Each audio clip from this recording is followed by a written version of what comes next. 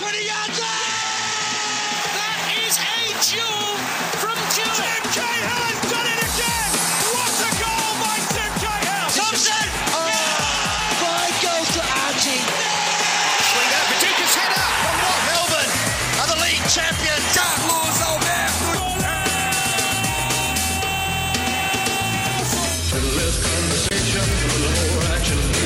On 1116 SEN, the Four Diegos.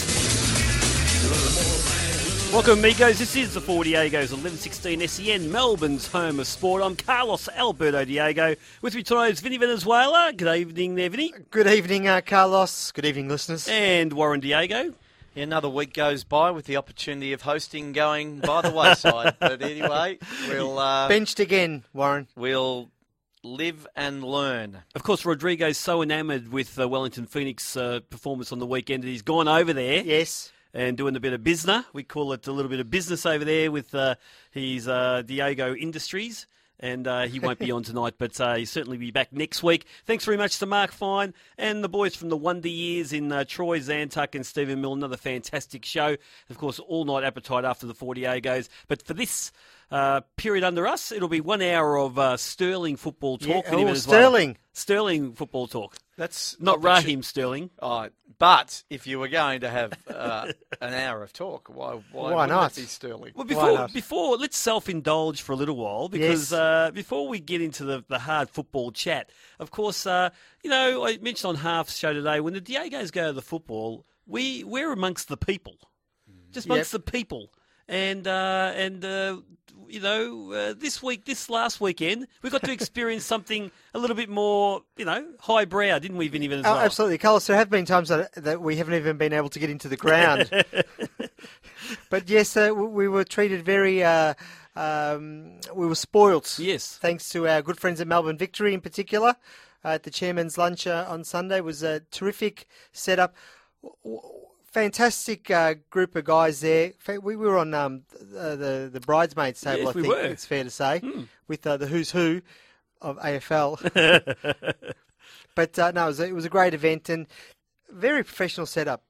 We didn't know what to expect, but it was a very professional setup, very welcoming, and we got a little bit of love back our way, which was nice. I got actually a sense, Vinny, because of course I was your partner. Yep, it was a date between me and you. We'll talk about my date with Vinny, with Warren on the Friday at the City thing. But I got a really sense for the first time how people from the top end of town really do love Victory. Yes, I mean there's a lot of AFL people in the room, but they actually do love their AFL, but they really love Victory, and you really get a sense of how much Victory has really got a bit of a stranglehold on the market in government and in corporate. It was very, very strong. Can I just add, one of the highlights of the lunch in the afternoon before the game was they played a little sort of tribute to Archie, and it was lovely because they had Archie's family in there. Archie obviously couldn't be there because he was in the dressing rooms, but it was very emotional for the family and very powerful and a fitting tribute to the great one. Absolutely, and so fitting that Kevin Muscat didn't start him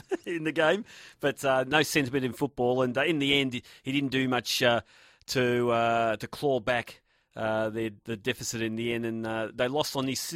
Really should have been a Cinderella story, but they lost in that really important game. Now, Warren, me and you went on Friday night to the Melbourne City game. Just before we talk about that, Carlos, I actually passed Archie in aisle 7 at Coles. Before the game. I didn't say hello to him because he was in the zone between the pasta and the pasta sauce. Did he have the big headphones on? The headphones? No, he didn't quite. But you see him quite regularly in the same places that I shop. We live in the same geographic area. But him and Mark Milligan and a few other boys you see from time to time. You're going to give out their addresses or something, eh? Or? No, I don't know where they live. Are you in the golden triangle of football players, Warren? Are you in that elite? The golden triangle, it's sort of like...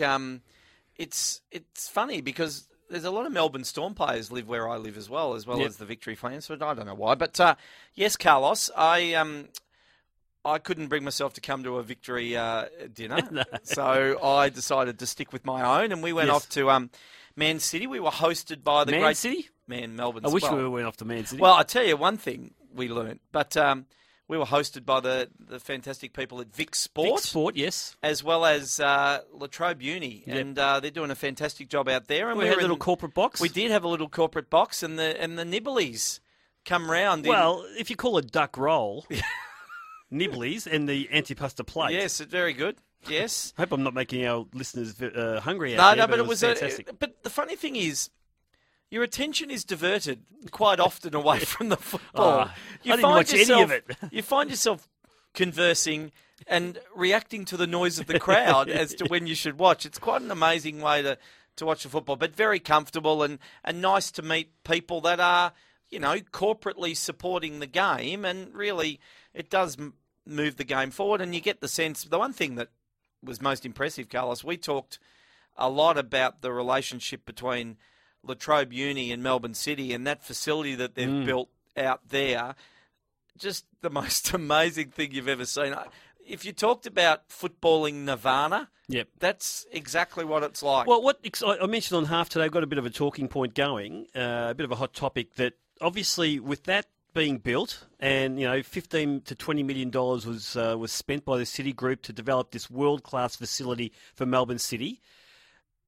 Do you think that Victory have to respond to it, or can they just say that's what they do? We don't have to respond to it. What are your thoughts? I mean, is it something that Victory should come out and make a statement of some sort that they're, not just sitting on their laurels, that they're actually doing something in this area also? Because it's all about the building of the academies going forward. In the next 10 years, every A-League club will be expected to have an academy that would have the best under 10s right up to under 16s, under 17s. And I think that's a first step for Melbourne City in doing that. Do you think that's because it's considered an earner for a club, or is it just because it's something you need to have? Well, I think these days with elite sport, you just can't, you can't be, doing your ice baths in rubbish bins the way that Melbourne City used to. But arguably, sorry to interrupt, Warren, but where Victory is at the moment, Yep.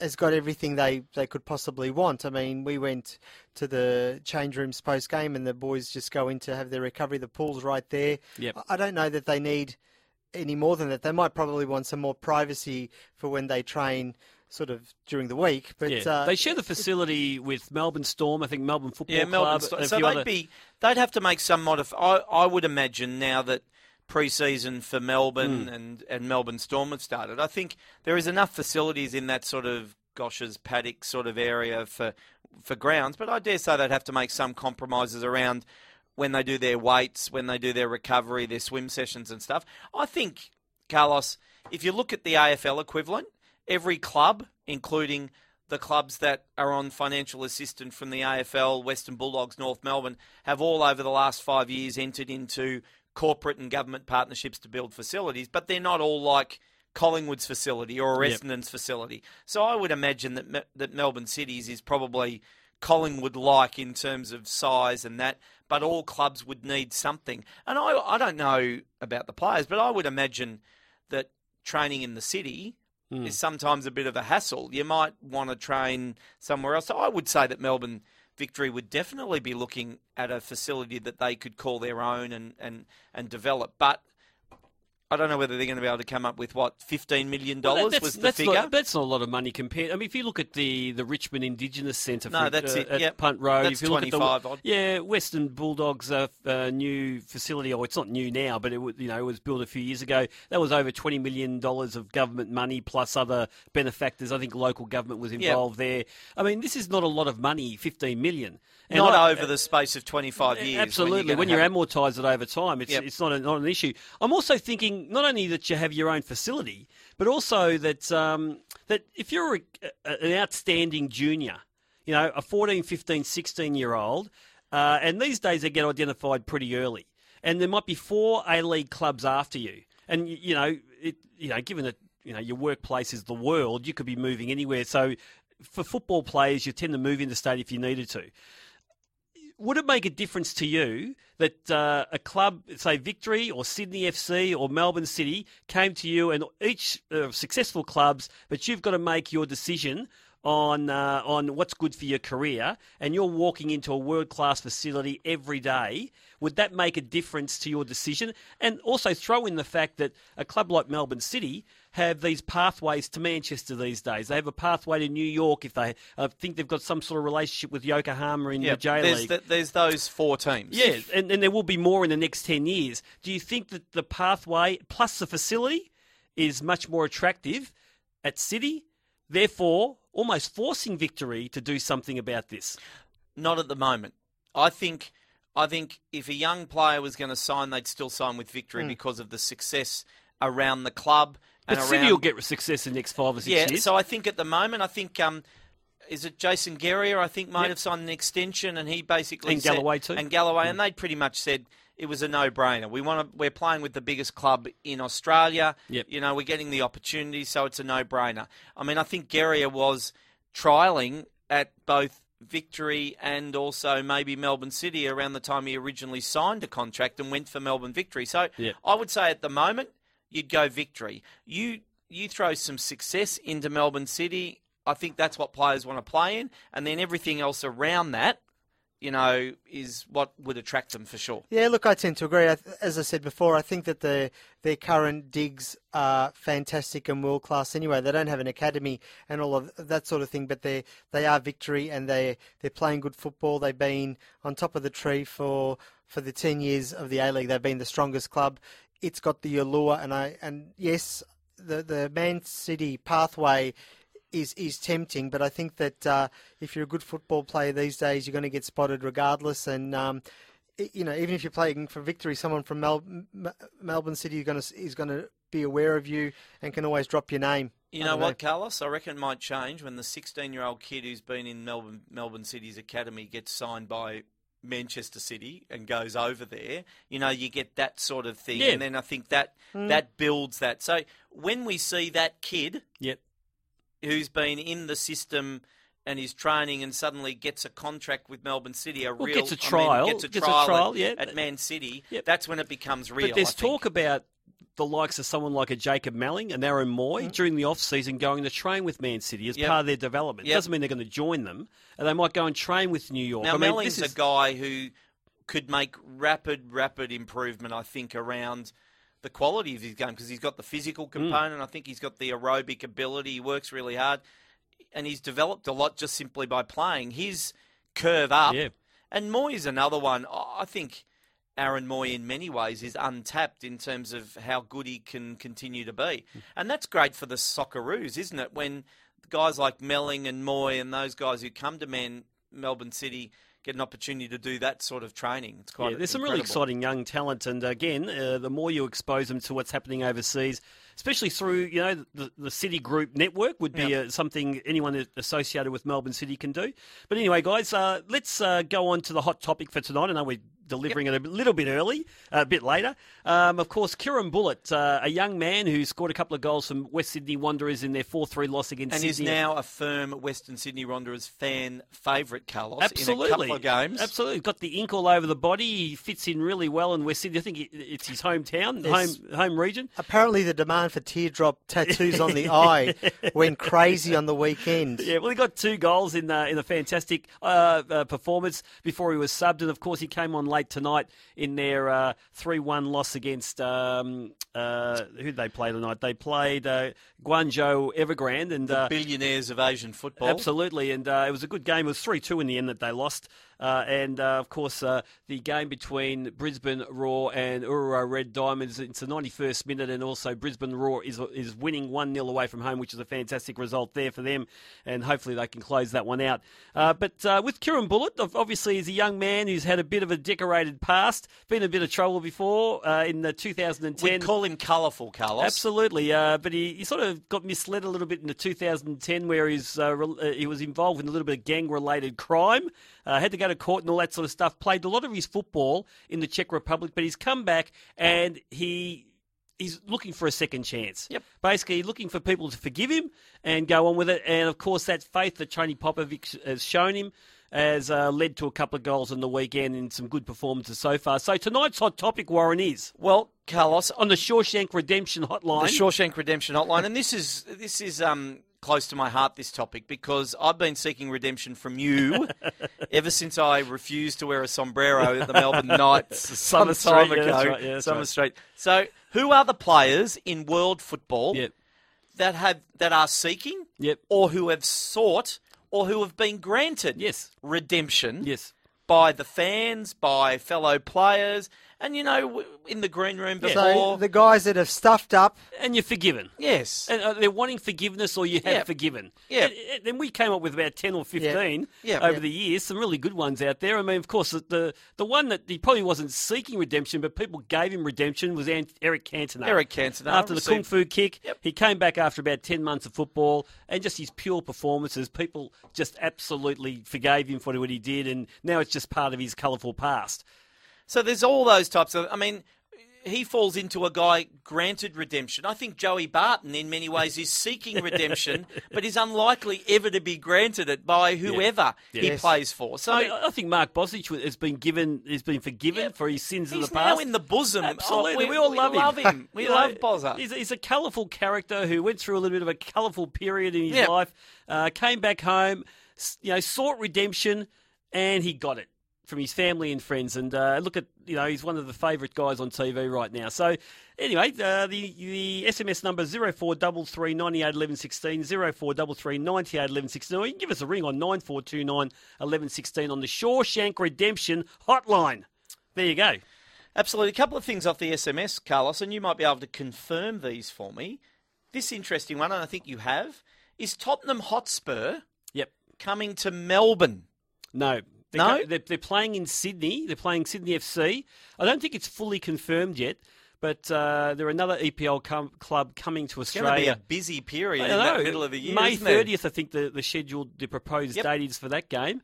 And, of course, Liverpool's coming to play in Brisbane and also Adelaide. Correct. And, of course, we've got The Super Cup, whatever it's called. International Champions Cup in Melbourne with Roma, Real Madrid and Barcelona. So some really big games. And, we were crying out for this in the old NSL days, even the early A-League. And people were laughing at us when saying... well, we proposed it, Carlos. I'm Absolutely. sure that Yeah, I've got a proposal there in my on file. Stereo 974, we said, hey, why can't Barcelona, Roma and Man United come? But I was saying years ago, why can't our A-League or NSL clubs pay these people, play these teams? And it's so good that you can actually have a team like Melbourne Victory playing Liverpool at the MCG in front of 96,000 people. Absolutely. I mean, what would that do to the development of a Jason Guerrier or a Scott Galloway? I mean, how about... Well, look what it did for Connor Payne's career, well, Carlos. yeah, it's got a bit It backwards. almost took off. Yeah, but I remember he was running rins around Enrique that Yes, day. Oh, he exactly. So, He played that. He was a gun that night. fantastic. And, of course, we get the Brisbane Roar players and the Adelaide United players with the same opportunity when Liverpool come out this time. So I would have loved to have seen an A-League club play in that International Champions Cup against the Real Madrids and Barcelonas of this world. And also, actually, it's not Barcelona, it's Real Madrid, Man City, and also AS Roma. They're the three clubs now, that are coming a out. couple off the SMS, and an interesting one. The first one, Lucas Neal for giving away the penalty in 06. Are we forgiving him? But I think he's got I never himself thought- Should in have stayed on your trouble. feet, Lucas. Should have stayed on your feet. Everyone knows that. Now this, Actually, can we just add to that? Lucas Neal for having a crack at fans. Didn't he sort of flail the arms? Yeah, I think he's had a few. He's got a few on the list. Yep. On the redemption list, and I'm not sure whether everyone's forgiven him yet. Yeah. on all of this them. is a clear Australian equivalent for me. Kevin Muscat, after his numerous red cards for Melbourne Victory, and I suppose the most famous one is the one against Anthony Zara. Yep. Can I, on that one, I need some confirmation here because I can't quite remember, but in season one, if you're a Victory fan, can you confirm this for me? In season one, did Muskie cop like a 6-week ban because he hit someone from behind? Ooh. I've got a memory of him being out, or maybe it was 3 weeks or something, but I felt that at the time it was like he was a crucial player for us, and Yeah. I was very disappointed. Yeah, I can't. So I can't confirm remember that if you're a length of Victory ban. fan. Yeah, I know yeah, he's always been controversial, but I'm not sure whether he maybe it was that- 3 weeks, yeah. but if someone can refresh my memory, I'd be Yeah. grateful. But have you forgiven him? Yes, of course I have. He's He's actually done very, very well. Very impressive as a coach. I actually was watching his press conference today, actually, on the on the FFA website, and just felt that he handled that really, really well. Even the stupid questions, some of the stupid questions that media would ask. I mean, as a player, he probably rips someone's head off, but as a coach, he's pretty calm and he addresses everything in a calm sort of fashion. He's very subdued in a press conference. Can I just add, I ran into Dottore, who came on the South African tour with us to the World Cup, and she's a staunch Melbourne City fan, and she said quite disappointingly, but also, with praise, that she can't believe how good a gaffer Kevin Muscat has turned out to be. It's good, yeah. It is As true. I've said, he's going to be a far better manager than he ever was a player, and he was a very good player. Of course, one of the ones that we came up with, and you need to be go way back here with the NSL in mind. Con getaway driver Boutsianis, who could not forgive Australia's best dead ball specialist. And, of course, he did get in a little bit of trouble was it post-grand final? I think it happened all before the grand final. Yes. Back in 97, 98. No, Carlton and South Melbourne were in that grand final, and he certainly got in a bit of trouble. I think the front page of the Herald Sun it made, I think, the day after the grand final or the next week. It is an interesting one, this one, because I would say in this instance, redemption came almost instantaneously. Mark Viduka was seeking redemption for missing the penalty in the shootout against Uruguay. Well, he sought redemption the very next one because Mark Schwarzer saved it, and of course, John Aloisi scored the goal. But it's amazing sliding door moments in terms of redemption. Viduka was the only Australian to miss a penalty in that shootout. Yeah. And if it had been another result, he would have been seeking redemption in some way. But there you go. Absolutely. So keep them coming through. 0433 98 11 16. Or give us a ring, 9429 11 16. It is a Shawshank Redemption hotline, and we've got some good ones coming through, and Warren will keep you up to date with that. Of course, the big news this weekend, guys, was that, that there's talk that the A-League Grand Final, if Melbourne Victory or Melbourne City make it, may be moved away from Melbourne because the ground is booked. Etihad Stadium, which is the ground most likely that a grand final will be played on, that's booked by the AFL, and they've got the Doggies playing Fremantle on that day. And, of course, the A-League and the FFA have been working very, very hard to be able to get some sort of compromise here or some sort of negotiation going with government and also the AFL to see whether, every other ground in Australia is actually booked or has booked that date tentatively, and of course the one in Melbourne is not available. Carlos, so what are your thoughts about that, Vin? Can I ask how far ahead was the booking made, or who would have had sort of the option to book the date first? Do you think the AFL 5 years ago said, and give us May 17, 2015, or did the A-League say these are all the possible dates for finals? Yep. We better lock in May, in case it's a Melbourne team, lock in Etihad. Someone stuffed up here. No one's actually saying why the FFA hadn't had that date booked, because apparently every other stadium of its size around Australia is booked. Or the stadium operators have left it open for the A-League Grand Final on that day. Now, is this one of those cases, if the AFL stick by their guns, that government should come out and say, no AFL, this is too important. A game between the Doggies and Fremantle doesn't have the same economic impact than a A-League Grand Final, especially involving Melbourne Victory. Does the government come in and say, "Hey, we're going to wave the stick here, and we're going to say to you, no, you're going to have to move it down to Geelong or whatever"? What are your thoughts? Or given that it wasn't booked, and the AFL obviously have it booked, and they've got every right to use it that day, should it remain the same, Warren? Look, I think government can put pressure on. I don't think they've got any real say in terms of what is going to happen. I mean, look, in a perfect world, the AFL is working with all the other federations or all the other sports associations in trying to have the best outcomes and let the soccer play there. But in the competitive world of sport, I wouldn't be surprised if the AFL actually gets on their digs and says no, because it's interesting. Eventually, Etihad Stadium will be owned by the AFL. So the Melbourne Victory and the FFA will actually be a tenant of the AFL in terms of the use of that ground. Well, that's if they don't build something else. Correct. I mean, if there is a third team coming into Melbourne, there might be an argument to have another ground. I don't know why they never built the bubble stadium to 40,000. I mean, 40 or 45. I mean, it was an argument at the time. They've only got barely 31,000 they can fit in there, and they never get 31. It's, you know, the sellout there is about 28 or something, which is ridiculous, given the fact that in year 2, Melbourne Victory and Sydney FC drew 50,000 to a game.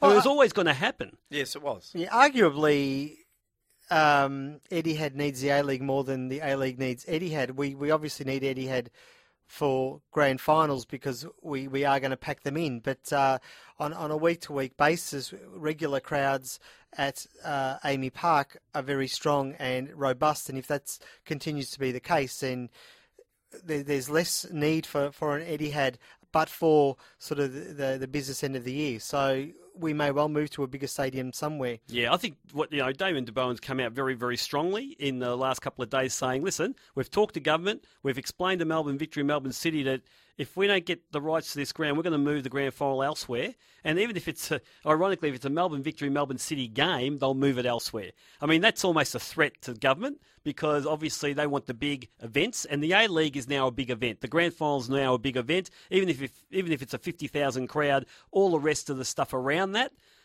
does add to the economy, and I think the government would be saying we can't, especially if it's one of our own teams involved, we can't not have the grand final here. And this isn't changing, Carlos. We're going to get extra teams in the A-League. The season's going to go longer. It's not ever going to directly clash with the AFL, but it's going to go deep into the first half of an AFL season. I hate this time of the year as far as the A-League is concerned for one reason.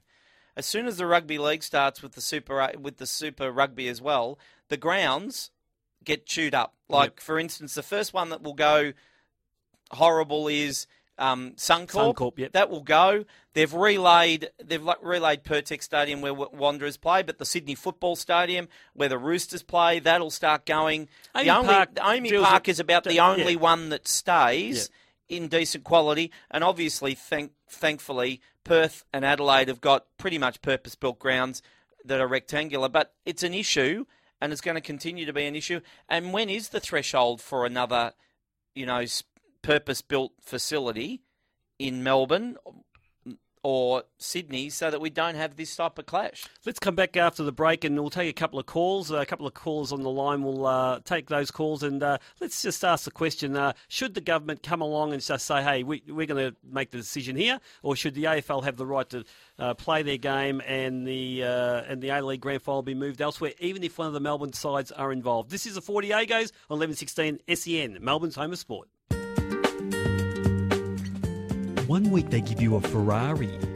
The next week they give you the gas to get out of town. This has been a profound coaching moment by the Four Diegos. On 1116 SEN, the Four Diegos. Welcome back. This is the 4 Diegos on 1116 SEN, Melbourne's home of sport. Coming up very, very soon. From the UK, we're speaking to Mike McGrath, the Age. He's ageless, Carlos. Absolutely, the Sun newspaper writer there. Can't wait to talk to him about all the EPL stuff overnight and also on the weekend. Of course, we've had a couple of hot topics tonight. The hot topic we started with was the Shawshank Redemption hot topic. And, of course, which players have you forgiven, have sought redemption, have got redemption, you've forgiven, they've wanted forgiveness in what they've done, and we had a pretty good couple. Adrian Leia's been mentioned a few times, Carlos. Yes. Although it did strike me. What do we have to forgive Adrian Leia for? Oh, well, I think the general consensus is that at times he may not have played to his true potential, and that's putting it. But it's funny, it actually struck me watching the Victory continuing with their defensive woes. The most hated player, or not hated, I've used that word loosely in the last few weeks, and actually I think the word was hopeless. You know, the funny thing was, we talked about mixing in those circles, Vinny.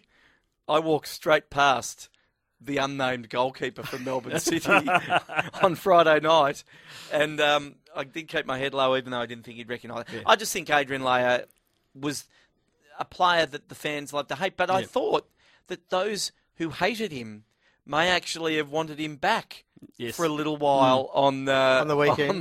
Yeah. But now, before we go to our callers, Carlos, the general consensus is that the AFL have done this deliberately, number one, and they've almost taken the you-know-what by putting a really poor drawing game on that day. Yep. But the other consensus is, why not play the A-League Grand Final at the MCG? Well, look, they've probably got an A-League, probably got an AFL game at the A. Well, no, they not on that day. They wouldn't have one on the same day, I don't think, because are we talking a Friday night, a Saturday night? Saturday. Well, I mean, if they've got a game at Etihad, there would not have, be another game at the G, I wouldn't think. Interesting thought. I say we just go to the game anyway. I just say, just like have a A-League fans just go there.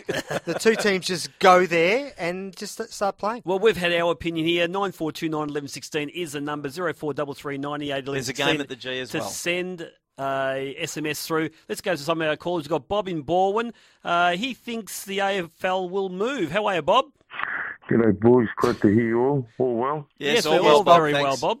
I need to get one back to one of you amigos. Heard something during the afternoon about these coffee shops trying to get back into the A-League. That ain't going to happen. So let's just stick Of to course, the you're one. referring to South Melbourne. We were talking about the expansion in 2017, and we had a lot of callers and SMSs suggesting South Melbourne should be one of the teams let back into the A-League. And I agree with you, Bob. I don't think they will, especially under the name South Melbourne, because of their link to the old NSL. That's finished, those coffee shops. Let's get back to the serious stuff. The word coming out of Oxford Street, Sydney, is that if they don't budge for Melbourne victory, they'll be very lucky, if not unlucky. They won't see Australia being playing at Melbourne because it's Frank's way and no other way. Okay, so you're saying that the FFA is coming back to the government and saying, listen, you're not going to see the Socceroos play in Melbourne if you don't help us out here. Is that what you're suggesting there, Bob? That's the whisper coming out of William Street, but we're really saying it's coming out of Oxford Street, Sydney. Yeah, absolutely. And I think the interesting one there is the quotes from Damien de Bowen during the week on the back of this is that he's basically really stated that he's talked to the government, he's explained to City and Victory that if the AFL don't move, don't move on this, that the grand final will be moved elsewhere. But he said it in such a way that it's almost a threat. Yep. So I think the government's got a lot to lose here. But thanks very much for that, Bob. Let's go to Peter from Cheltenham. He says history is not in A-League's favour for ground change. How are you, Pete? Hey, hello, Carlos and Diegos. Yes, hello to you too, mate. I agree with Warren in that, I go by history because the current CEO, Gillon McLachlan, many years ago, yep, in the old Wizard Cup series, Collingwood was playing Richmond at the Etihad, and I think, I'm not sure it was one of the early grand finals or a final. I remember it might have been a grand final. Yep. When the season wasn't as long, and he was threatening to say, he goes, next time he goes, clashes dates, he goes, you won't be getting it your own way. I remember him saying it back then when he was COO, Chief Operating Officer for the AFL, and they eventually, I think, allowed look, I stand to be corrected, but I think it was a grand final, one of the early ones, and it was Collingwood and Richmond playing in the Wizard Cup, so it wasn't for points, just a glorified practice match. Yep. And yet what amused me, he was actually serious, and I was actually laughing when I was looking at him. He's serious, looking at his face at the press conference. He sounded serious, and I thought, mate, we're talking about a grand final here, mate. Common sense should prevail. So now that he's CEO, I thought, geez, I don't think going by history doesn't all go well for Melbourne Victory to get the final here. But why? I mean, let's talk on the AFL side for a minute. I mean, why would they want to help out football? I mean, what benefit do they get other than just general goodwill in moving their AFL game to play a soccer grand final? I mean, is there any goodwill there? I mean, they might seek compensation. That might be one way of getting around it and saving face. Yes. Well, in the commercial world, you're either going to go for compensation, or there's got to be something in it. And as you say, they're either going to get some capital out of just the generosity, or they're going to say, no, well, you want this ground, we've booked it, you should have booked it. I don't know why you didn't book it, but you pay us for it. It's funny. Sorry, Vinny. It's funny that, the AFL might want to stay there, but if you listen to clubs in the AFL around the stadium deals that they get, the Western Bulldogs and North Melbournes have cried foul for years in terms of it costs them hundreds of thousands of dollars to host games against interstate teams at Etihad. Yet there's a sense that if they do take it down the road to Geelong, that they can actually make some money. So I'd really be interested to know what the doggies think about, okay, where's it financially better for us? And I'm not sure if the AFL obviously controls the fixture, so they have to play where they're told. But I don't think it's great money in those clubs playing at those venues when there's small crowds. I remember years ago when Man United came out and there was a clash, and I think they wanted Man United to play at MCG, but the AFL had the game there, and I just remember hearing a lot of talkback radio then from AFL guys. I remember David Mackay sort of talking about it on the radio somewhere, saying, why wouldn't you just want to see someone the likes of Beckham or whoever playing here, and it's just a spectacle, it's a big event, bring it on, and the AFL game can wait or can be rescheduled. It's not a biggie. So maybe even amongst its own fans, people would think, well, you know what, this is a bigger game and it is a good atmosphere. You may find pressure from within from its own cohort of supporters for a game to be at Etihad, because many of the football fans, A-League fans, are also AFL fans. But where the FFA may not be able to repay the AFL in any way, the AFL may, by some goodwill and generosity here, because they have got control of the stadium on that day, they might actually have some credit in the bank with government down the track too. By way of funding down the track, by way of flexibility with ground deals or whatever it may be. Not that they've got fairly good deals everywhere, but I don't know. Just there's talk about, for example, having another boutique stadium in Melbourne for AFL. We saw the game on the weekend with the Western Bulldogs, and that looked a terrific spectacle. And the need of a smaller ground, and I'm not talking about driving all the way to Geelong. I'm talking about somewhere more in the central area of Melbourne. They've got Carlton.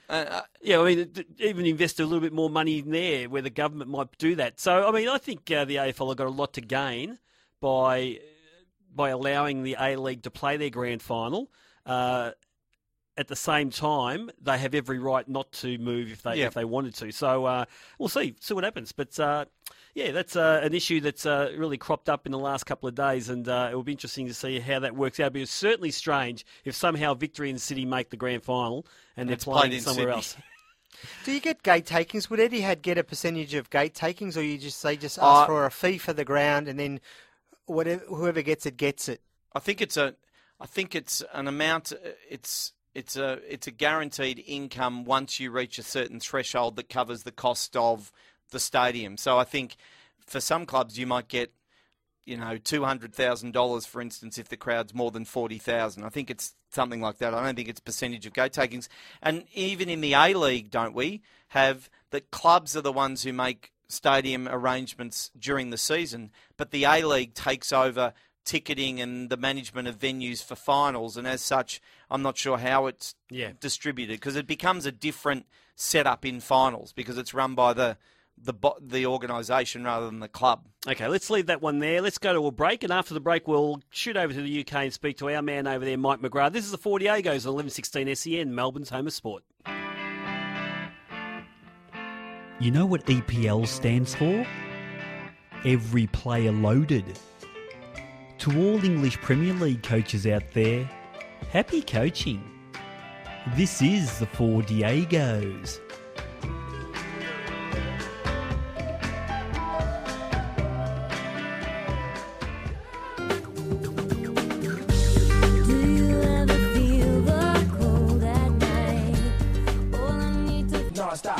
On 1116 SEN, the Four Diegos. Welcome back. This is the Four Diegos on 1116 SEN, Melbourne's home of sport. Now 8 minutes to midnight. Coming up after the Four Diegos is All Nil Appetite, so hang around for that. Let's shoot over to the UK now and speak to our man over there, Mike McGrath from The Sun. G'day there, Mike. Hi, guys. How are you, mate? I hear you're in a car on the way to Liverpool. Yeah, that's right. So it's about 6 hours or so till kick off. But I get there early and see if you around town before the big one against Burnley tonight. Fantastic. Well, it's Carlos here tonight. We've got Vinny and also Warren. Now, we'll talk about the Liverpool game in a moment, but on the weekend, of course, Jose Mourinho was back to his winning ways, winning the ultimate Kissing Your Sister Cup in the Capital One Cup final there against Tottenham. It was a comfortable 2-0 win in the end, and he was celebrating like he'd never won a cup before. Yeah, I mean, we spoke to Jose before the cup final, and he did say, this is the most important one for various reasons. And I can kind of see that because obviously I went empty-handed last season on his first campaign back at Stamford Bridge. So this really did mean a lot to him. I mean, like you say, the game was comfortable. I thought it never really looked like it was going to be anybody winning apart from Chelsea. But yeah, the celebrations were a bit surprising afterwards. He really rolled back the years, I suppose. And it shows that he's still got that hunger, that hunger to get trophies, and he's still got a couple more to go this season.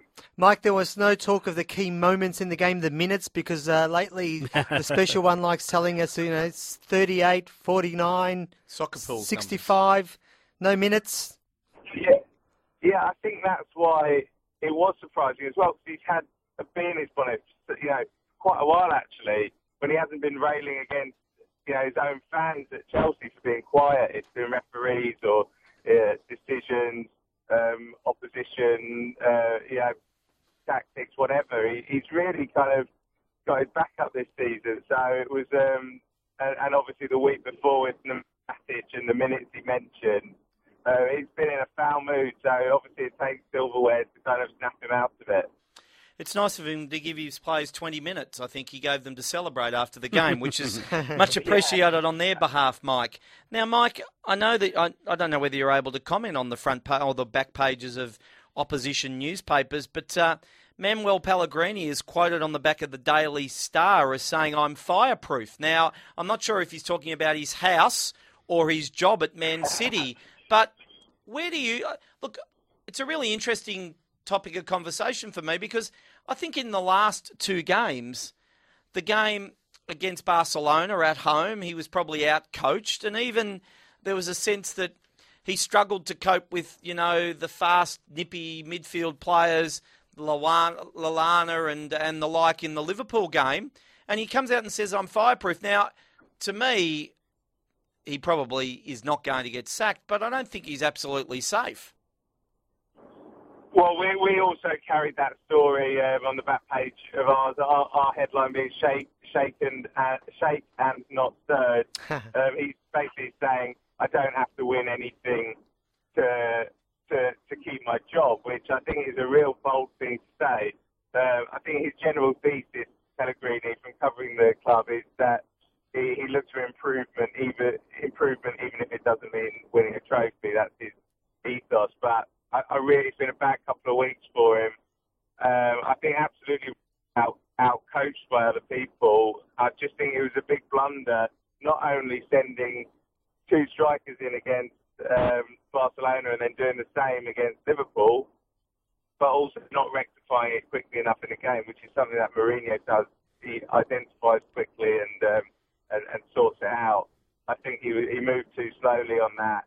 They're lucky that they're still in the tie against Barcelona, and obviously they dropped points against Liverpool, and I think he could easily have done better in those games. And it's just a case now of whether the board really, whether they do have faith in him. He's only got a year after this season on his contract, and also who's available, because it looks like Pep Guardiola, the favourite of Cheeky and the other ex-Barca guys at City, would love him. I think anybody would love him. But he might not be available. Mike, I think nearly every club in the world has a player that their fans love to hate, and Jordan Henderson was one of those players when he transferred over to Liverpool a few years ago, where people were just really questioning his quality at times. But he's carrying the armband, the captain's armband, with Steven Gerrard's not playing these days, and he scored an absolute screecher on the weekend against Manchester City. Has he finally won over the Liverpool fans, and how good can this guy be? Because I think he's relatively young still. Yeah, it reminds me of Lampard when he first started at West Ham. But I always kind of said, I'm not bigging myself up. I knew he had a lot of improvements to go, but there was always a good player in there with Jordan Henderson. You saw that at Sunderland. and I think there's a lot more to come from him as well, which is the good thing for Liverpool. It looks odds on that he's going to get the armband off Steven Gerrard at the end of the season, and I think he thrives on that leadership at the moment when Steven Gerrard hasn't been in the team. So I think goals like that, if he gets more regular goals, his all-round play has been superb for the last 18 months. So it's good times for him. Mike, Vinny here. I was very excited to hear that Di Maria is going to come good with a little bit more time at Manchester United. I guess my question is, do Man U fans buy that sort of talk? Van Gaal is sort of running guard for him, saying that, he started good, but now there's a lull and he has to adjust. I just wonder that in this age where these guys get paid such big bucks, whether the fans actually sort of swallow that sort of excuse. I mean, probably not. I think is the answer. I think he is our record signing in this country. Nobody's ever spent more money on a player, and it's just incredible. Personally, I've watched a fair bit of him this season. The bee in my bonnet that I have with him is the fact that he never puts a cross in first time. If you watch him, he always puts his foot on the ball, which I just think is ludicrous when you got players running into the box. I think there's got to be a lot of work done on him to get him in the right mindset to be worth that money. It's not good at the moment. Man U fans are desperate for more attacking football, and they've got a £60 million player there that Van Gaal really has to get the best out of. Mike, just talking about the confrontation between Gus Poyet and Steve Bruce this morning. I think Poyet would take him in a ring, but Bruce would probably take him mud wrestling, I would have thought. I don't know. I think Brucey probably packed the punch, actually. I think that'd be a pretty good contest, that one.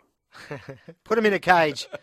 Fantastic, mate. I know you're in the car on the way to Liverpool there, Mike. Hope you enjoy your day there. He will enjoy it, Carlos. Yes, they're winning. They can't lose at the moment. They're just absolutely on the rampage at the moment, Liverpool. And Warren's got a big smile on his face because of it. Thanks very much, Mike, and we'll speak to you again next week. Yeah, cheers, guys. Speak to you soon. Fantastic. That's Mike McGrath from the Sun newspaper in the UK talking all things EPL. Of course, guys, it's been a big show. Fantastic show. Very, very quickly, Warren. Adelaide United made a bid for Steven Gerrard. How exciting. We're a minute to midnight. I would have moved my family. Did you get a snap in your shorts? Was there a snap in your shorts? There was a snap in a fair bit of me, Carlos, and I would have said, just very quietly, I would have moved the family. It's simple. Fantastic. Simple, easy. Absolutely, but they made a paltry bid. It was a derisory bid, I think, in the end, and it was never ever going to get over the line. Given that Warren lives in the golden square of A-League footballers, how funny would it have been if Steven Gerrard moved next door? Can you lose your day job if you stalk somebody? You can. Oh, okay, well, that would have been a problem. Well, thanks, boys. Next week we'll be back on at same time, same station. With Rodrigo back in town, which is fantastic. Don't forget, coming up after the 40 Diegos is All Night Appetite with Darren Parker, including the Banter Hour with A-Rod. Stick around for that. That was a terrific hour last week, and looking forward to listening to it all the way home tonight too. So until next week, Vinny. Wherever Puerto Rican girls hang out, we'll be there. Wherever you samba, rumba and la bamba, we'll be there. Wherever there are girls with fruit on their head and balls at their feet, we'll be there. Wherever the Gringos play football, we'll be there. The Diegos, ole!